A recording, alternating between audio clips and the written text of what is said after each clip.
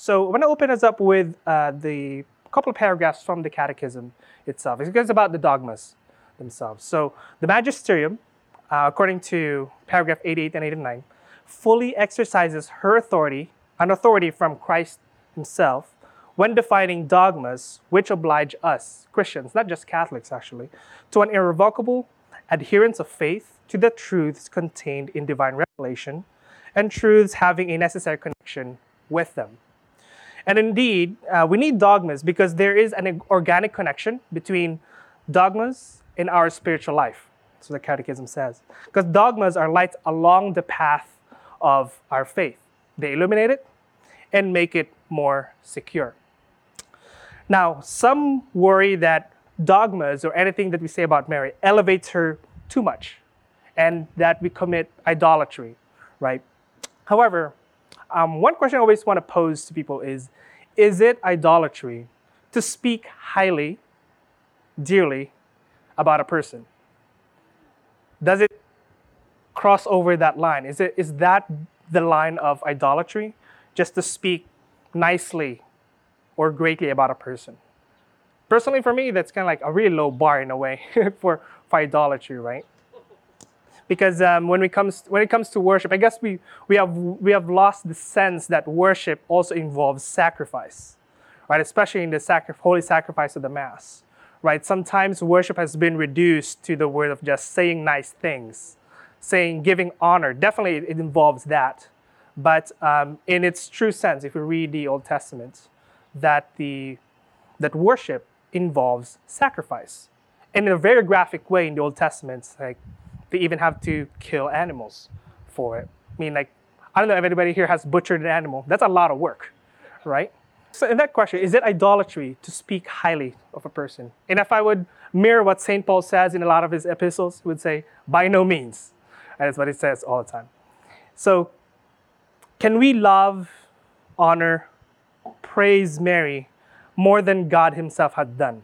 Kind of like really ask that honestly of ourselves, or anybody. Right? Can we actually do that, exceed how God has done it himself? Because one, he actually sent his own messenger, Gabriel, because like an angel is a messenger from God, right? So you have a message from God, and just to say to Mary, this lowly handmaiden, that she is full of grace, right? It's like a special message. And our Lord, who was obedient to her himself, and to Saint Joseph, of course, not to exclude him. And also, our Lord increased in wisdom. That's what Luke says in his scripture, like increase in wisdom. And as he was growing up, and called her blessed. For Mary heard the word of God and definitely kept it. It's not just hearing it and actually, oh yeah, cool. Like I agree with that, what God is saying. Actually, it's in a very different sense, in a very tangible sense, that she heard the word of God himself, like the capital W, and actually kept it for how many years? Several decades, right? So, and also to the Holy Spirit himself, by the mouth of Saint Elizabeth, who said, blessed art thou amongst women, right? So basically in our prayer of the Hail Mary, we call it, right, is basically just parroting what God himself has said to Mary through different messengers, by Gabriel, by Saint Elizabeth, and many other people as well. But I've also heard many Catholics become defensive every time they speak about Mary. In a way that they would always start like, oh, well, we don't worship Mary. It is true. Yeah, we don't worship her in that sense that we don't offer a mass to to Mary, right? If we actually, I think that's one cool thing about the, the Novus Ordo and the Ordinary. It's like we actually hear the prayers of the priest. And actually it's offered to God if you actually hear it really intently. And we don't really offer it to anybody, not even to the saints, even though we hear their names, right? But I can tell you that the church has no problem using the word worship in regards to Mary. It's kind of odd, like, wait, so once you have an interlocutor, let's say a Protestant, or somebody outside, or somebody who just wants to question whatever the church is teaching, once they give you this dogma, but the church has no problem saying about worshiping Mary, right? Like word for word. Then the next question is like, what do we mean by worship? Like just like I mentioned before, like what do you mean by that? I think in the Anglican rite, they use in the wedding vows, right? They actually use the word worship. I do the worship to one of the, I think to the bride. I think it's sometimes we have reduced certain words to, I guess, the common language. We have to kind of refresh that.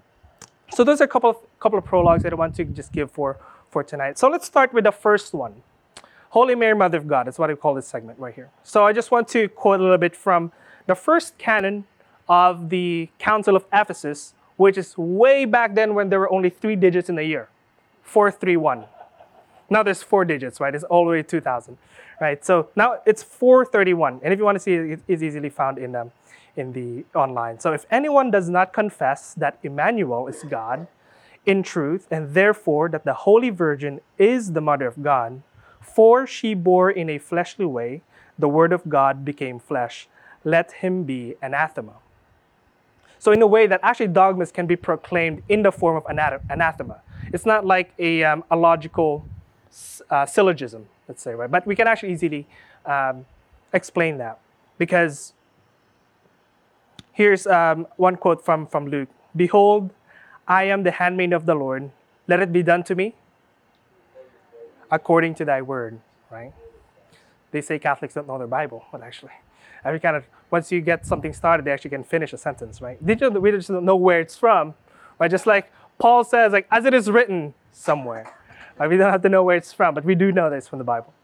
So just to get this about Mother of God, right? So I guess everybody knows here what that entails. So first premise, right? Jesus is God. I guess everybody agree with that, right? Mary is the mother of Jesus. That's the second premise. Therefore, Mary is the mother of God. It's pretty much a straightforward syllogism there. It's pretty logical. It's pretty easy to follow that. So this conclusion should always carry with it the first 2 premises. So the first 2 that I stated, that Jesus is God and Mary is the mother of Jesus. That's the thing about dogmas, actually. They're kind of like sentences or conclusions about something, but we should not forget what actually led to them. If the church has pronounced, like, these are what the reasons why we say this, then that should be part of reflecting upon that simple statement. Mary is the mother of God. So the first reminds us that Jesus is God, right? Not just a God, right? So in a way, like you have a pantheon, like the mythologies and things like that. But Jesus is God in the true sense. And while the second premise, that Mary is the mother of Jesus, tells us also that Jesus has a parent. And it solidifies with it that the incarnation was real, that he was also man. That's why when you say that true God, true man, right? So it's not just in the way analogous to being a man. So it's something real, something that we can really identify with, not just in a really vague sense or just the same word that we happen to use about Jesus. So while it is Marian in notion, actually, that this dogma is substantially Christological in intention. Actually, if we read the history about this during that 5th century, right, that there was a time that it just wasn't, they're not sure how to enunciate who Jesus is. How can even talk about it? Some would say that he was either a demigod, which is the Arian heresy, that nowadays actually people still exist that are Arians, right? We call them the Jehovah's Witnesses, right? But here's the problem though. So because any hesitation to say that Mary is the mother of God will easily lead into questioning whether the first premise that Jesus is God, right? So that's one thing that will fall right away if you can't just accept the conclusion, or that Jesus is not truly Mary's son, which is the basis of the incarnation, right? So Jesus is more than just a person that existed a long time ago, had some teachings, and we follow his philosophy. I guess that's what most people think about religion nowadays, right? Just following a philosophy of a guru back then, or maybe that still exists today. We actually follow a person, not just the teachings of a person. Yes, we have the teachings to the church, but in a real way, we actually follow a person who existed and still does, and is up in heaven with his body and everything. So by the fourth commandment as well, that it's not just saying that Jesus is the mother of God somewhere out there, right? That Mary's divine motherhood is the basis for any honor we give her. In a lot of the dogmas and a lot of the church teachings about what we say about Mary, they always mention about her divine motherhood, what it means like to be a mother of Jesus herself. So any honor we give to her is based on that. But on the flip side, any kind of disrespect, dishonor, or insult, God forbid, is an affront to God himself. In many church documents, they've even used the word blasphemy, which is kind of odd. But it is that intense, that kind of identification with the Mother of God ourselves. So just to quote a part of scripture here.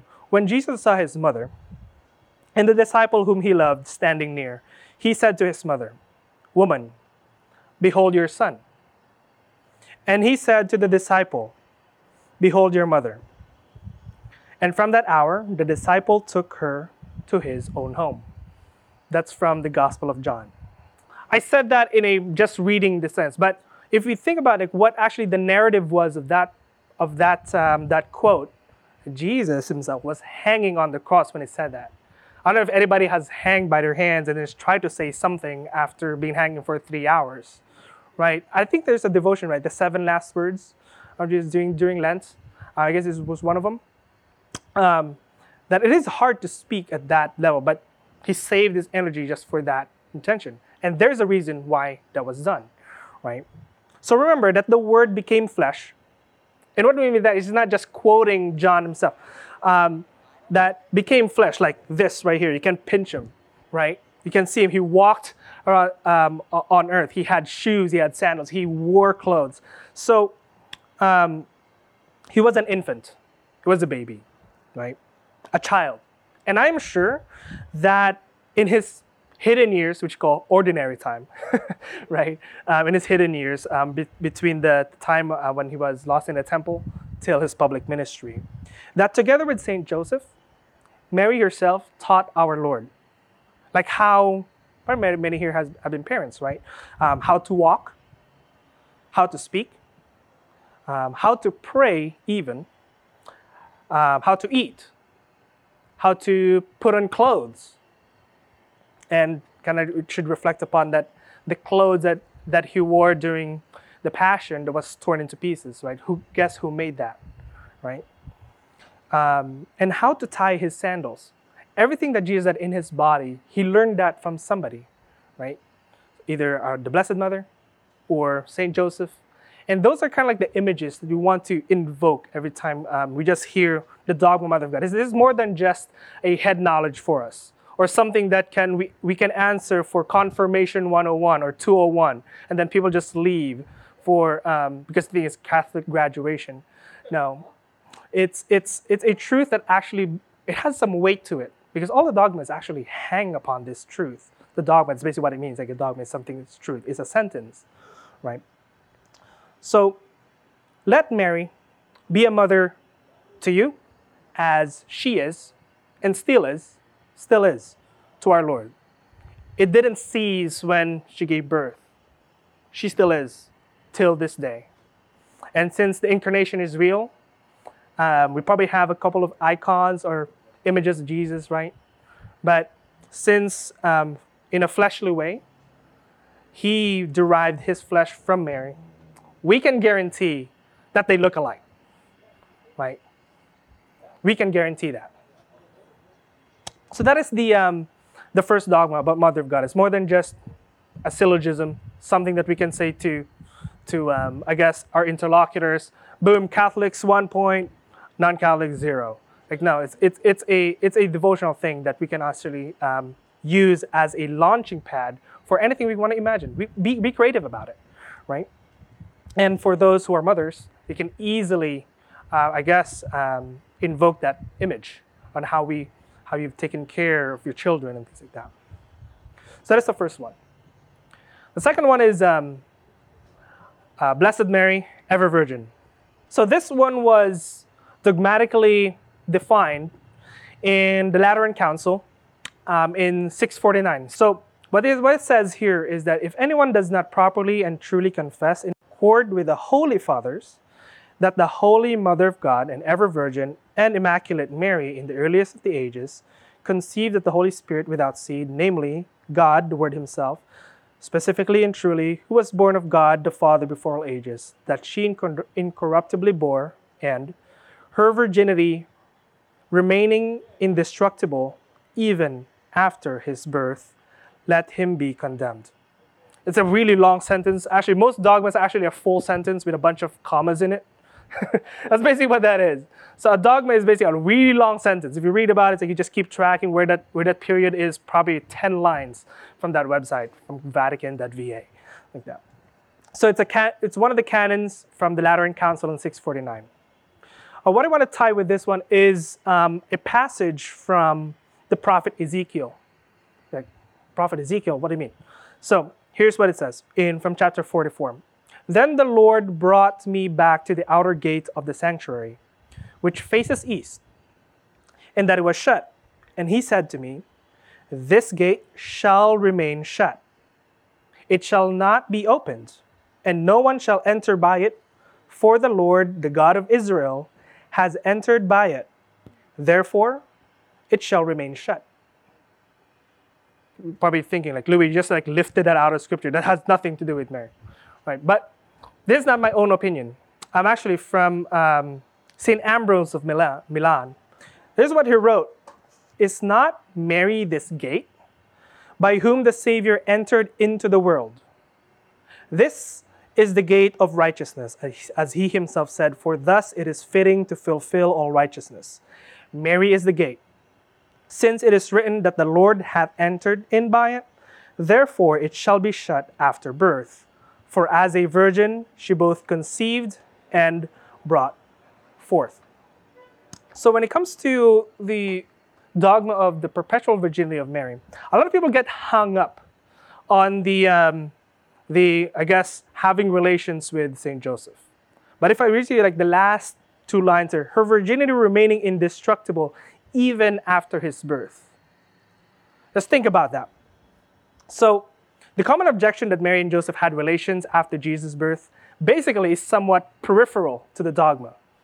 And what I mean by that is that if you focus on what it said, remaining a virgin when giving birth, think about that. It's like anatomically speaking, remaining a virgin when giving birth takes a miracle. It does. I will never experience that pain that mothers have gone through, right? But this is a miracle that took place during the Nativity as well. So if we can think about that, it's like if we can just think about the mystery of the perpetual virginity, before it's fine. It's like people can think easy. Oh yeah, it's like they had no relations before Jesus was born. During, yeah, of course, like they have relations. But if you think about it anatomically, right? So how does that even happen? But it should not be a surprise to us, technically, if we've actually been paying attention to a lot of the scriptures. Because one, a couple of things that happen in scripture, that God himself appeared to Moses in a bush that was not consumed. If I put my hand right on the fire, I'm going to scream, and tonight we're done, right? So that bush wasn't consumed. And also, Jesus walked on water.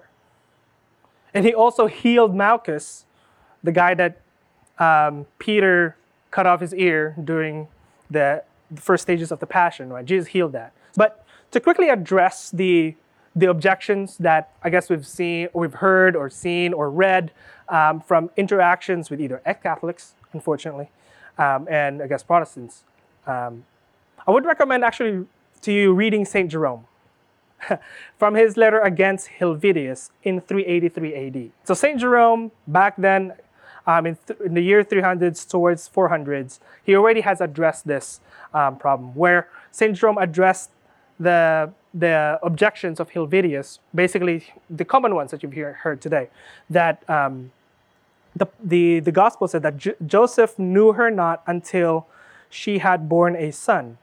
Basically, most people say implying that Joseph knew Mary afterwards, right? That's most of the time, like that's kind of like the thread that people pull when it comes to that scripture. The second one, it's like Mary brought forth her firstborn son, implying if you have a first, you have second, you have third, you have fourth, right? And also they said that scripture says that Jesus has brothers. Well, you have James, Joseph, who else? Simon, Judas, and even St. Paul himself called James the brother of the Lord. How does that make sense? So, Catholics, you're wrong about that one. So while the first aspect of this dogma highlights a miracle and ponder upon this mystery, right? So that should be like the primary focus when we're trying to imagine the perpetual virginity of Mary. It's more than just the correct answer to a confirmation 101 exam. The second aspect of it, answering certain scripture objections from different people, has an apologetic in nature, just like what St. Peter said. Always be prepared to say sorry. No, that's not what he said. That's not what apologetics mean, right? So always be prepared to make a defense to anyone who calls you to account for the hope that is in you. Hopefully we have that hope. Yet do it with gentleness and reverence. But then the following question then happens is, whether Mary is a virgin or not, how does that affect our faith? How does it affect our Sunday Mass? How does it affect the Rosary? We can just kind of like walk by, it's like, who cares in a way, right? But as I mentioned in my opening, dogmas are lights in the path of faith, right? You can try exploring the world with a flashlight. Go ahead and do that, but that battery will run out at some point. But the church throughout the centuries, even till today, provides these lights to illuminate and guide us along the narrow path of salvation. So there's a point that the church has done this. So use them, right? So these are lights that the church has erected for us. Use them. So Mary's perpetual virginity is significant in this way. This might be pretty dry, but it's significant in this way. It is true. It is true. And because it is true, it's good. And because it's good, it will bear good fruit. So the Catechism says that Mary's virginity manifests God's absolute initiative in the incarnation. That's paragraph 503. And that her virginity is the sign of her faith, unadulterated by any doubt, and of her undivided gift of herself to God's will. So that's what Mary's perpetual virginity points to. It's not that the church hates sex or obsessed about pelvic matters, So our culture is the one that's obsessed about that, right? We mock virginity. And boys see it as basically a badge to collect, right? As a passage to manhood, or to prove that they are men.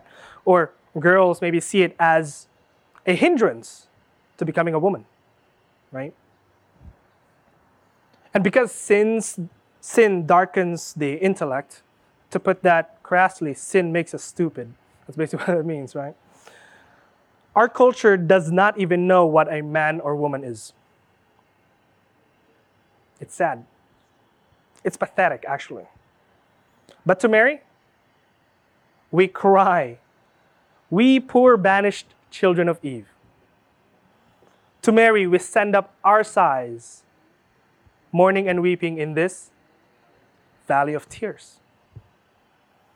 So that prayer at the end of the Rosary, it's kind of like, it's like, are we just saying that because oh yeah, I memorized that thing, right? Like, what are the things that make us sad, make us weep about the world? Maybe somebody has fallen away, right? Or you yourself are struggling with something about the faith. Something about that the church has taught that is out of date, right? June is coming, and we know what people celebrate in June. Maybe that should be a topic that we'll have next month. Actually, against the typical thing that they celebrate during June, which is Pride Month, right? Imagine celebrating celebrating sin. It's kind of like sad.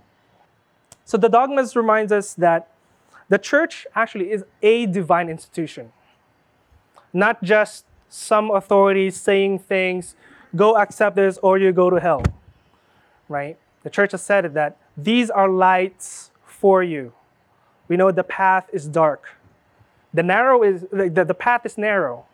Salvation, people think that everybody goes to heaven. That's what Jesus said, right? It's actually hard to find the narrow path. So Christ himself built the church upon Peter, the rock, the original rock, right?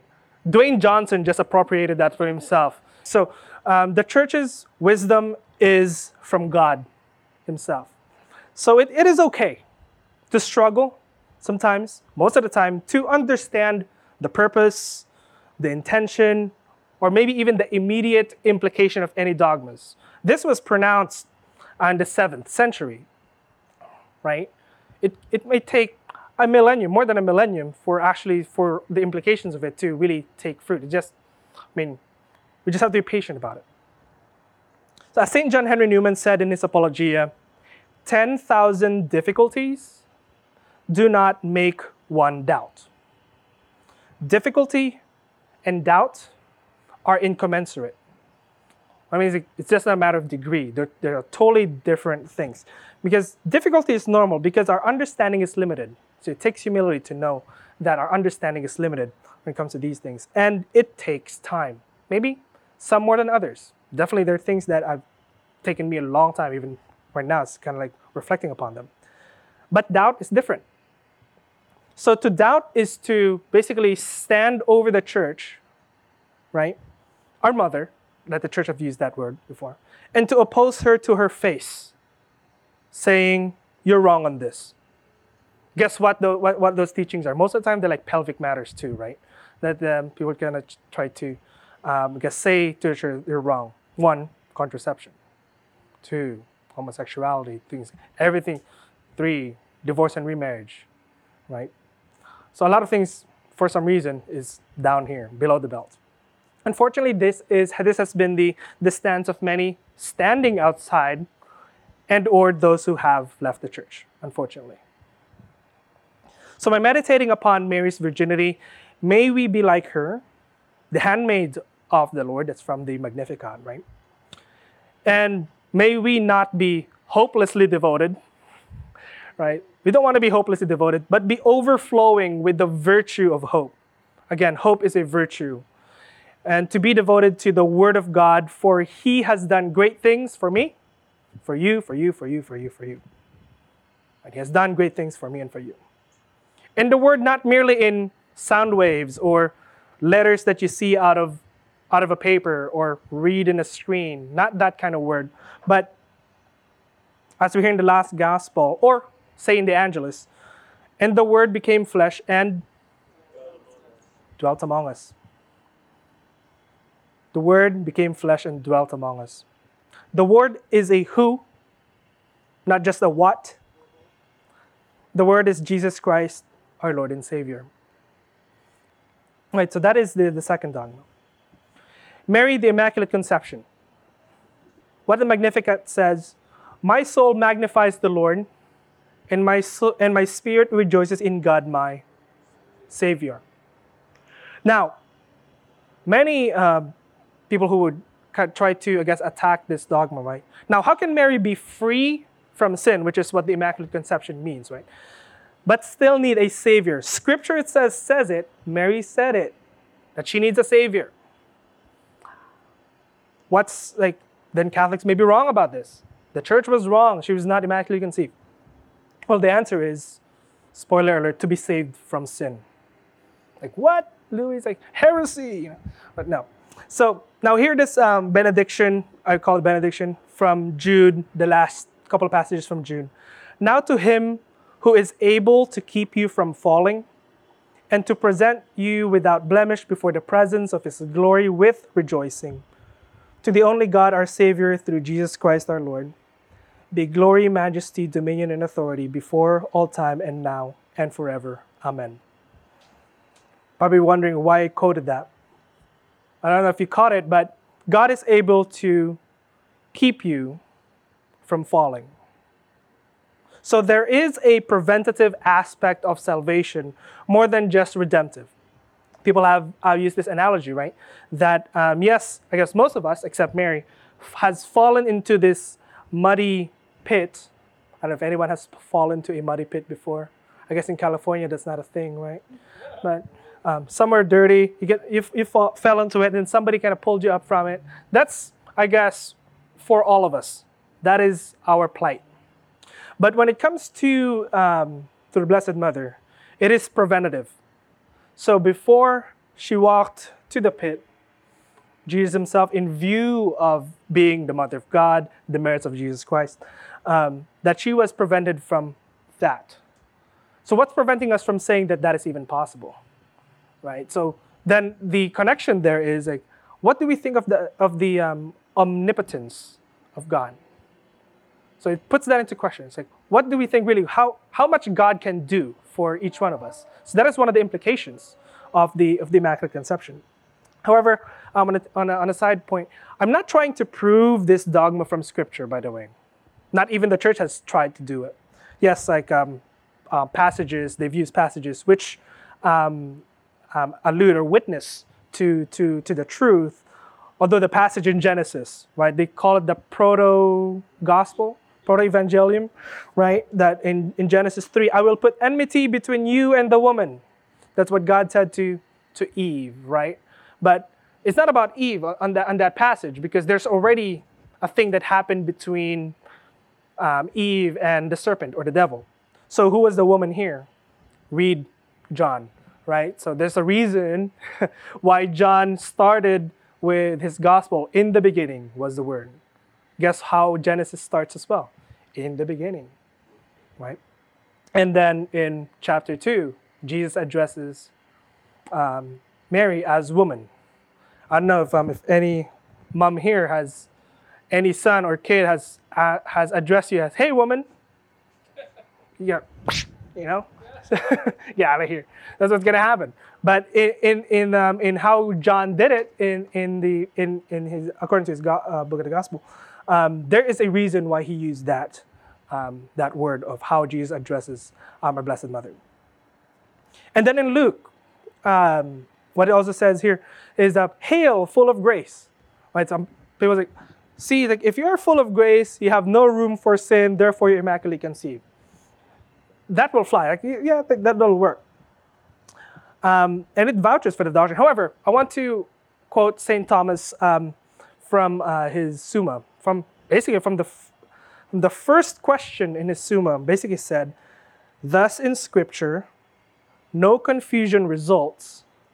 All spiritual senses are founded on one, the literal sense, from which alone can any argument be drawn." It's pretty straightforward there. A lot of people just argue about allegorical meaning of Scripture, right? It definitely has that avenue for sure. If you pay attention to the Catechism, there's 4 senses. There's 4 ways you can interpret a passage. Technically, there's 2 major ones, right? The first one is the literal sense. The second one is the spiritual sense. And the spiritual sense is broken into 3, right? But the spiritual sense is based on the literal. So the literal is not just what we mean by, for example, we said that it's raining cats and dogs. Actually, are cats and dogs falling from the sky? The literal meaning of it is it's an idiom, right? Something, it's not literalistic. But anyway, that's a different talk as well. But I want to quote the dogma of the Immaculate Conception. It is true not because that's what we see from Scripture alone. That's not what we do with Scripture, right? It is true because Pope Pius IX taught it infallibly in 1854, called Ineffabilis Deus.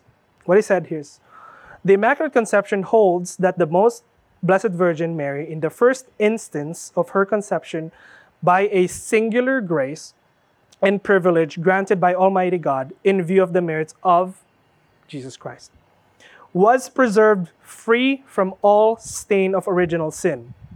This is a doctrine revealed by God, and therefore to be believed firmly and constantly by all the faithful. What's interesting about dogmas is it's not really an explanation what it was. It's kind of like a matter of fact, like here you go, accept it. Right? It takes a while for us to kind of, why did even the church say that? Right? Sometimes it's what was the context? What was the culture doing that the church had to do this? Right? So then the question, I guess, from our talk today is like, what are the significance of the Marian Dogmas? So the question is, what if we believe that Mary was preserved, like, what was preserved free from stain of original sin or not? Does it matter? Does it matter? Doesn't like what matters is Jesus was sinless, right? That's what matters, right? Like, I guess that's what a lot of people would argue from. It's like that's what matters. Jesus is sinless.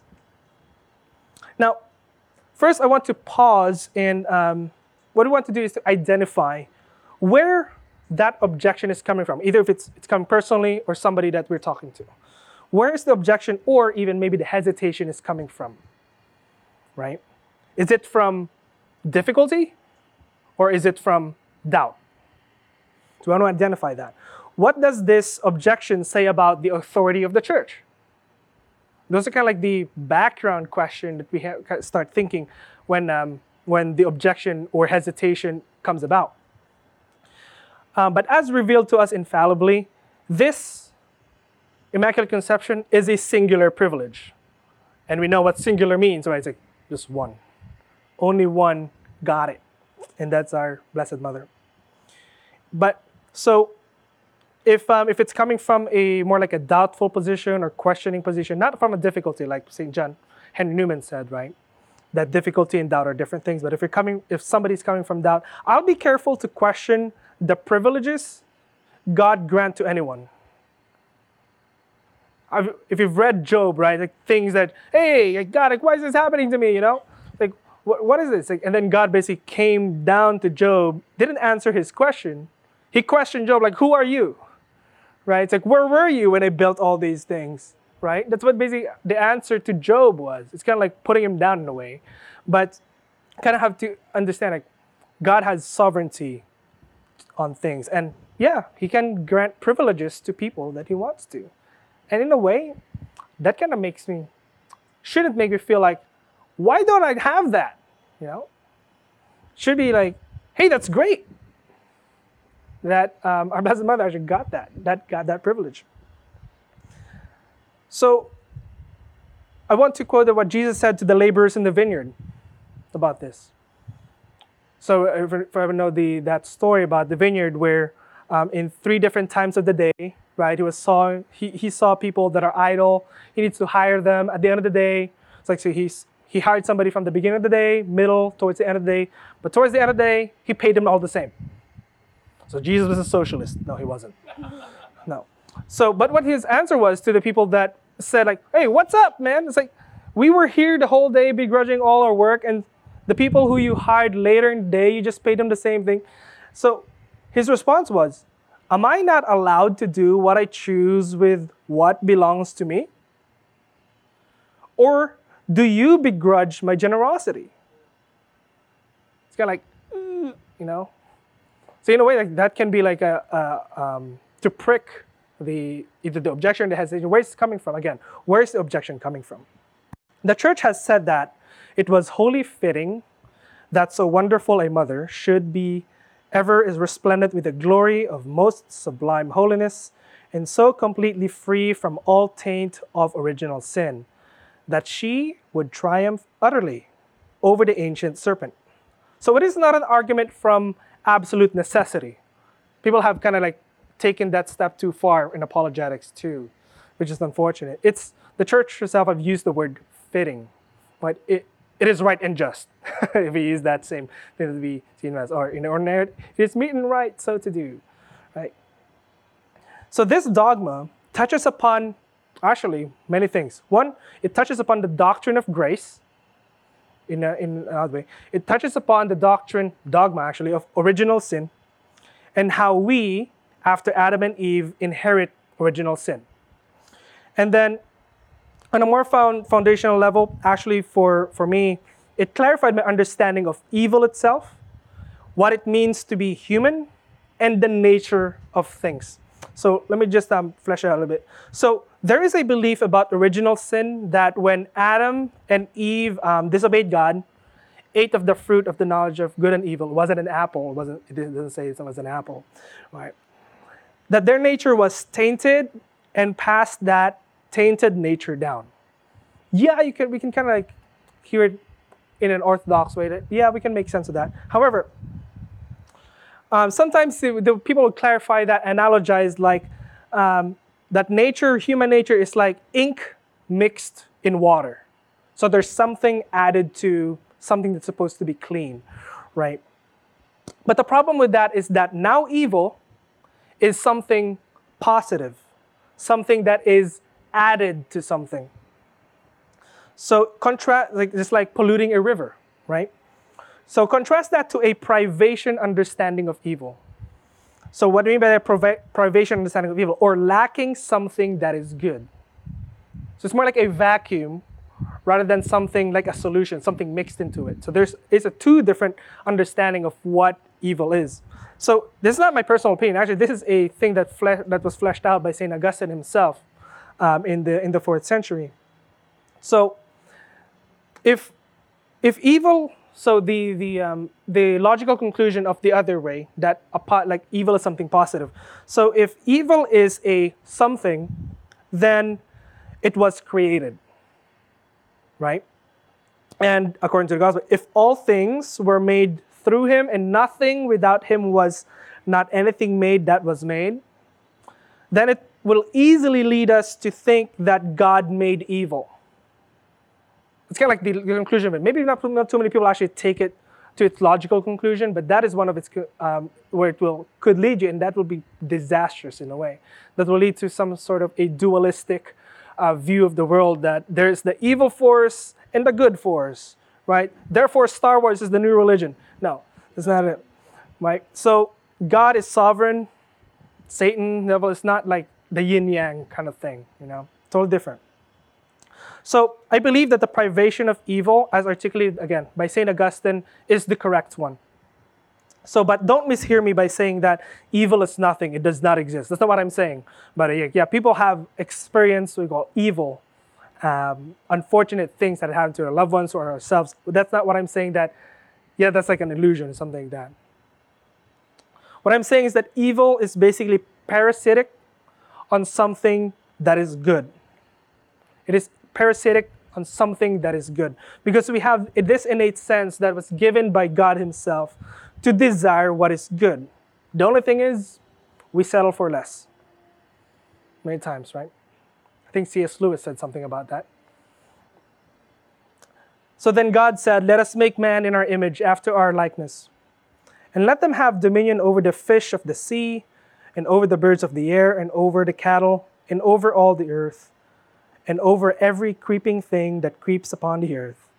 So God created man in his own image. In the image of God he created him. Male and female he created them. And God saw everything that he had made. And behold, what he said was, it was very good. It was very good. So this then gives us a better view of nature, especially of human nature. Because sin actually makes us less in accordance with human nature. So part of human nature is the ability to reason, right? And sin is against reason.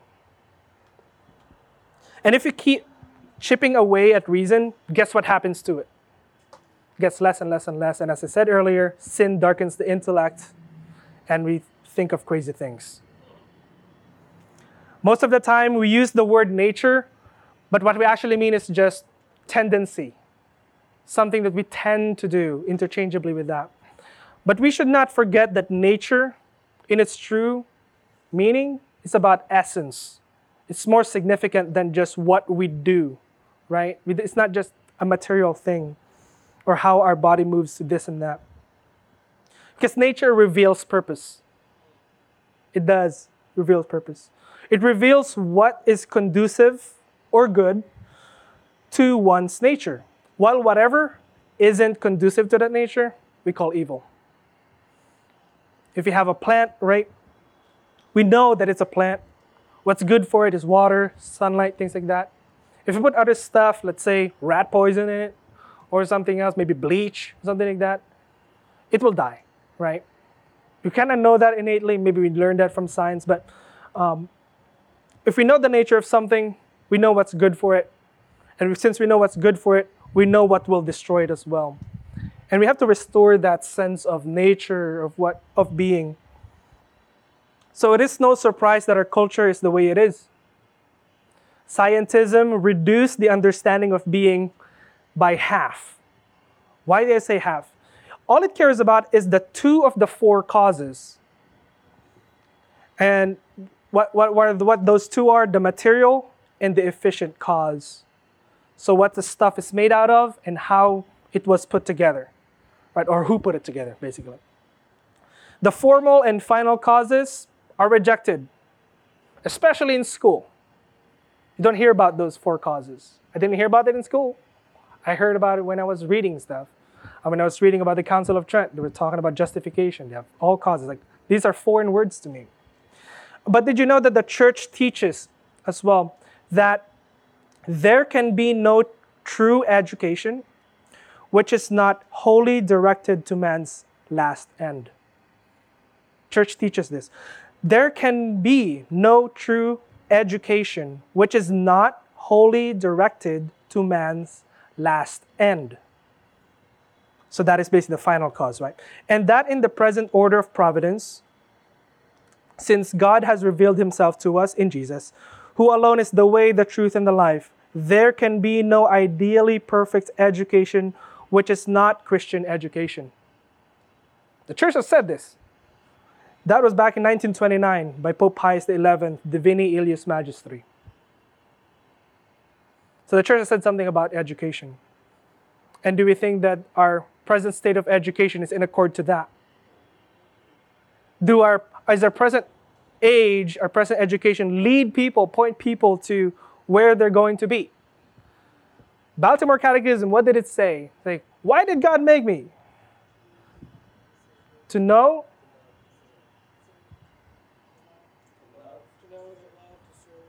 Right, to know, to serve, and love. Right? So that we'll be happy with him in this life and then the next. Right? So those are what pulls us. It's not just what we do right now. Like, there's something that pulls us ahead of us. God himself is the one to do that, but people have, or our education system has failed to point that to people, or even deny it, right? So the 4 causes in the church teaching on education are separate topics for separate talks, of course. Right? I don't want to kind of go through that.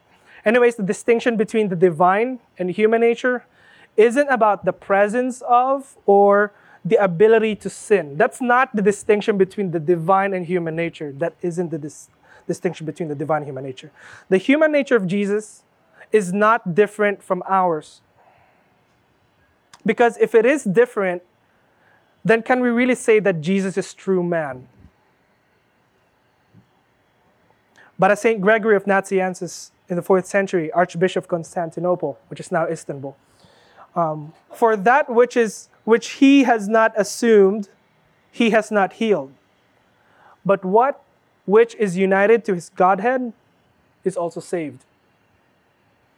So we say that Jesus has a human nature, not in an analogous sense, but in a real sense. Like, he has a human nature just like ours. But like I said, it's not a nature, it's not a tendency to do something that is bad. It is something of an essence. It's something more significant than what we do or fail to do, right? So I dare to say, actually, I don't know if this is heresy, but being sinless does not automatically grant you heaven. It does not grant you heaven automatically. If you live to 100, did not sin, only did good and stuff like that, then you only get 100 years of bliss. It kind of makes sense, right? It's like transaction. That's what justice is, right? 100 years of good, 100 years of nice and pleasure. But a bliss, joy, happiness that is befitting 100 years of good work. But to enjoy eternity, nah, that doesn't make any sense, right? You do 100 years of work and then you enjoy, let's say, 1,000 or even more. That doesn't make any sense. So that kind of highlights that the Immaculate Conception itself highlights that heaven, or the beatific vision, is a gift. We do not earn it. We just don't. Only by God's grace. Only by God's grace. And the dogma of Immaculate Conception highlights that fact. Mary, full of grace, rejoices in God, her Savior, as she said herself. The last one is Mary assumed into heaven. So in accordance to the Church's instruction, I will let the Church's word speak to you the dogmatic declaration of Mary's assumption into heaven, instead of just paraphrasing it myself. So in 1950, this was how many years now? 72 years or so. Pope Pius XII declared in Munificentissimus Deus, a couple of lines here, for which reason, after we have poured forth prayers of supplication again and again to God, and have invoked the light of the Spirit of truth for the glory of Almighty God, who has lavished his special affection upon the Virgin Mary, for the honor of her Son, the immortal King of the ages, and the victor over sin and death, for the increase of the glory of that same august Mother, and for the joy and exaltation of the entire Church, by the authority of our Lord Jesus Christ, of the blessed apostles Peter and Paul, and by our own authority, we pronounce, declare, and define it to be a divinely revealed dogma, that the Immaculate Mother of God, the ever Virgin Mary, having completed the course of her earthly life, was assumed body and soul into heavenly glory. That's one sentence, like I said. Dogmas are just basically a full sentence. Probably we call it a run-in sentence today, but that's the full dogma, it's a sentence. So many have claimed that dogmas are pronounced only when there is a dispute or they're put into question. You probably heard that, right, many times. But that may be true for most dogmas. But if you read the last two about the Immaculate Conception and the Assumption of Mary, if you read the papal documents regarding them, you'll learn that they were actually primarily motivated by petitions. It's not necessarily there's a problem in the world, like, hey, let's pronounce a dogma, or some sort of heretic. It's like Arius questioning, because people have questioned these dogmas way before 1950, before 1800s, right? So the Church has proclaimed this because there was a petition, the petition of the faithful through their bishops. That's basically how it happened.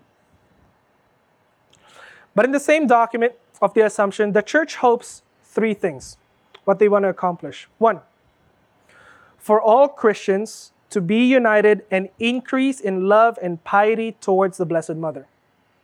It's one of the things that they want to accomplish with that dogmatic declaration.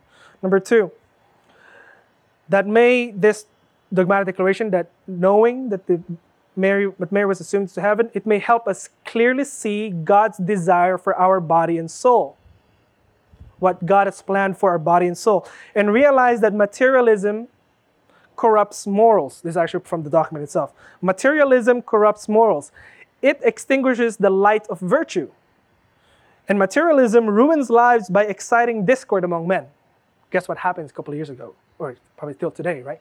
So we have no virtue. I guess, do we even know what the virtues are? There's 7 of them, right? 3 of them are theological. Faith, hope, and love. What are the other 4? Peanut butter, jelly, French toast.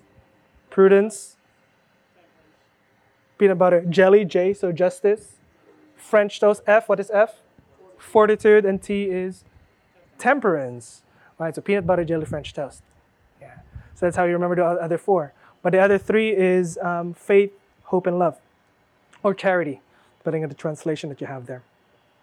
So those are our virtues. So if you don't know what they are, if you're doing the rosary, right? Like part of the meditation, the rosary, like yes, you have the image of that mystery, but also there's the fruit of that specific mystery. We ask for something. Say, Louis de Montfort said this.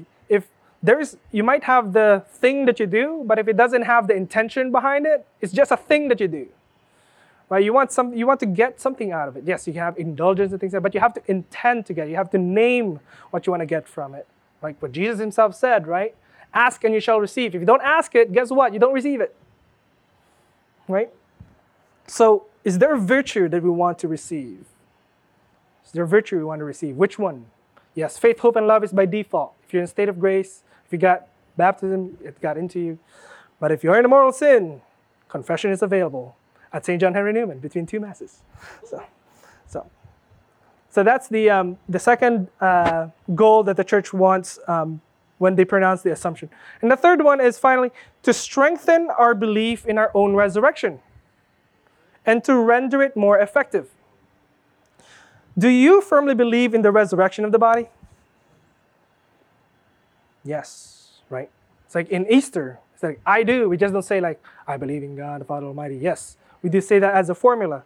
But in a more direct way, right? We say, I do. And that response for people who are married invokes that memory, right? That, yes, I do. I believe in that. Yes, you know. So we're still in Easter, sixth Sunday of Easter. And in 2 days, we will celebrate the Ascension Thursday. And in John 6, Jesus said to them, Amen, amen, I say to you, unless you eat the flesh of the Son of Man and drink his blood, you do not have life within you. Many of his disciples said, this is a hard saying. Who can accept it? Then Jesus responded, does this shock you? What if you were to see the Son of Man ascending to where he was before? It's kind of weird, like why I quoted that, because it's Ascension Thursday. But a little apologetic note. So if Jesus was speaking metaphorically in John 6, do you think he's metaphorically speaking about the Ascension?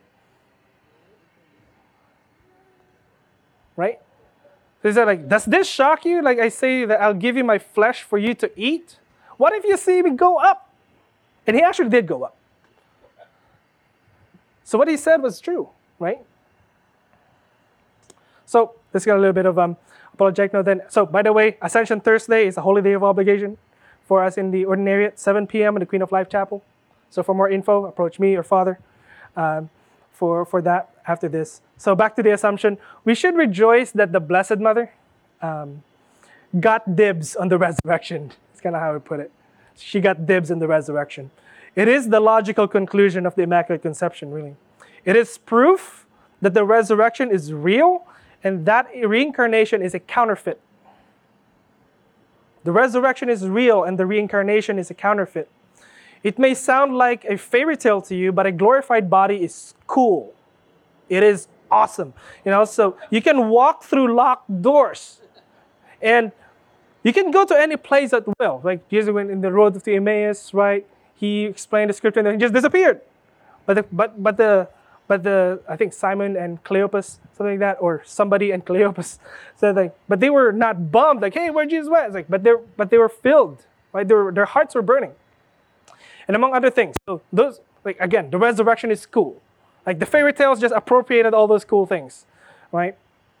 So when you pray the fourth glorious mystery, picture it. Picture the Assumption. There are several images of the Assumption online, right? You can look for them. There are icons of the Dormition, of the Theotokos, if you're from the Eastern Rite, called the Dormition. So you can use that as a visual aid. So ask for the grace of a happy death.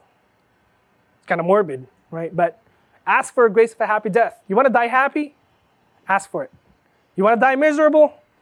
If you don't ask for a happy death, you die miserably. That's what's going to happen. So ask for a grace of a happy death. And you can use that. You can use the Blessed Assumption for that. So I want to close with a lovely poem written by a woman named Mary Dixon Thayer. And I heard this from Bishop Fulton Sheen from many times from his from talks. So, lovely lady dressed in blue, teach me how to pray. God was just your little boy. Tell me what to say. Did you lift him up sometimes, gently on your knee? Did you sing to him the way mother does to me? Did you hold his hand at night and try telling him stories of the world? Oh, and did he cry? Do you really think he cares if I tell him things, even the little things that happen? And do angels' wings make a noise? And can he hear me if I speak low? Does he understand me now? Tell me, for you know. Lovely lady dressed in blue, teach me how to pray.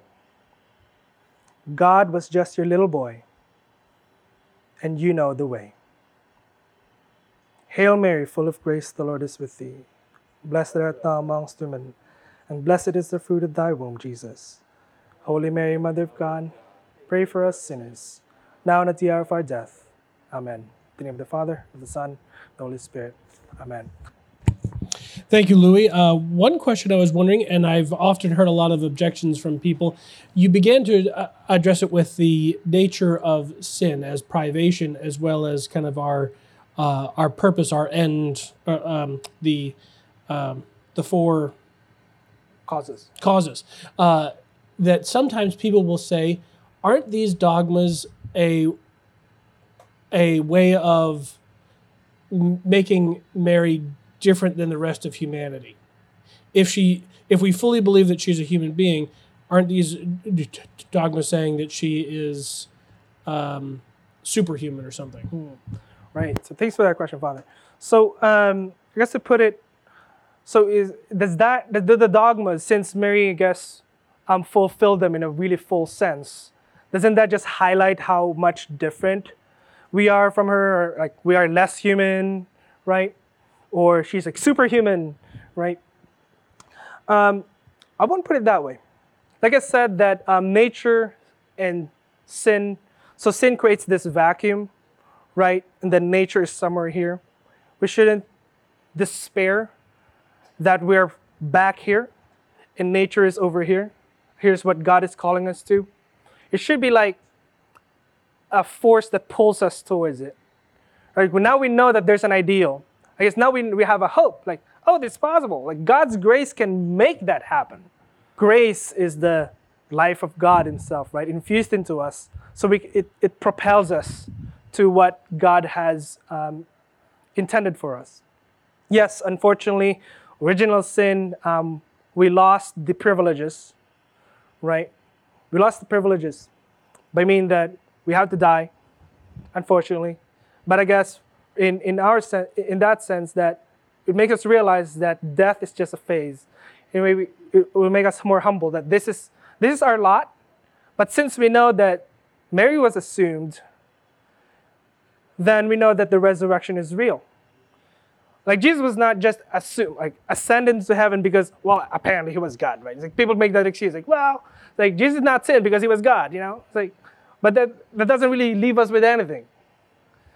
So Mary, even though like she was kind of like hidden throughout the scriptures, right? But the last words that we know that was written for us by the beloved disciples, right? That Jesus, what she said was like when Jesus said, like, woman, what have you to do with me? My hour has not yet come. What is it to you and to me? My hour has not yet come, during the wedding of Cana. People said, like, well, that's Jesus rebuking Mary. It's like, God forbid, like, I don't think so, right? Because like fourth commandment, right? Honor your father and mother. But what Mary said was, do whatever he tells you. Do whatever he tells you. It's not just like a word we'll read in John 2. It should echo throughout our life, right? Like, yeah, do whatever he tells you. In a way, like in a nagging way, I guess, right? Like, do whatever he tells you, you know? Do whatever he tells you. Whatever he tells you. So, Mary became an example for us for that. So, that's meant, hopefully, I answered that question. So, any additional questions? So, my question is, trying to understand it for myself, really. But if sin is like the absence of God's spirit, so to speak, or like, you know, it's not a positive thing, it's the absence of something, right? Mm-hmm. As you were saying. Then how is it inherited by children of Adam and Eve? How do we inherit it? First, that's kind of, I have like a bunch of questions. Sure. So how do we inherit it? And secondly, how does that relate to concupiscence? In that if Mary was immaculately conceived, did she experience concupiscence? And we know that Jesus was tempted in the desert. Right. So there was some sort of inclination to, or I guess the feeling that he might be rewarded if he gave into those temptations or whatever. Right. Was that concupiscence? If it follows that concupiscence is an effect of original sin, then maybe he wouldn't have had concupiscence, which then is like, how was he tempted then? Right. Okay. So yeah. So you just turn that off there. So the question was, so the first one is like, if even as a privation, original sin is a privation, how is that passed on? I guess to put it in a way. So here's what the Catechism says in paragraph 404. The transmission of original sin is a mystery that we cannot fully understand. A transmission of a human nature deprived of original holiness and justice. Simply put, Adam and Eve cannot give what they did not have. That's basically if analogy, it probably is an analogy, the best way to put it, that if Adam and Eve didn't have this thing, their offspring didn't have it either. So that is the transmission of it. So inherited by that they just didn't have, weren't able to give what they did not have. And regarding concupiscence, which is one of the consequences of original sin, right? I don't have the proper definition of what concupiscence is, but basically it's inordinate desire, right? So analogously speaking, it's kind of like we walk with a limp throughout life, and then that limp is basically to sin, right? So I won't say that Jesus being tempted was concupiscence, because I think in a way the church sees that concupiscence is more internal, but Jesus' temptation was more external. It came from the enemy himself, right? It didn't come from within. So that is, I guess, the distinction I would make between concupiscence and temptation. That's actually one of the errors that Martin Luther had. That concupiscence, he concluded that it is also sin. Because actually in the Latin word of, in the 9th and 10th commandment, thou shalt not covet, the Latin word for it is concupiscus. Same word. It's like, oh, hey, and concupiscence, thou shalt not concupiscize, right? That's kind of like what the 9th and 10th commandment kind of says, therefore it is sin. But the church has made the distinction, right, that concupiscence is the inordinate desire for sin. Like I said earlier, that it is that we tend to settle for less. So Mary did not have that since it is the consequence of original sin. So concupiscence is not original sin. I think if I would pull from this that original sin is not the same as personal sin that is committed. It is just a state that is passed down, that is lacking something that's supposed to be there. And since you're lacking that something, there are abilities that you don't have. Like, so if you have an injury in your leg, you tend to limp, something like that. So hopefully that answers your question.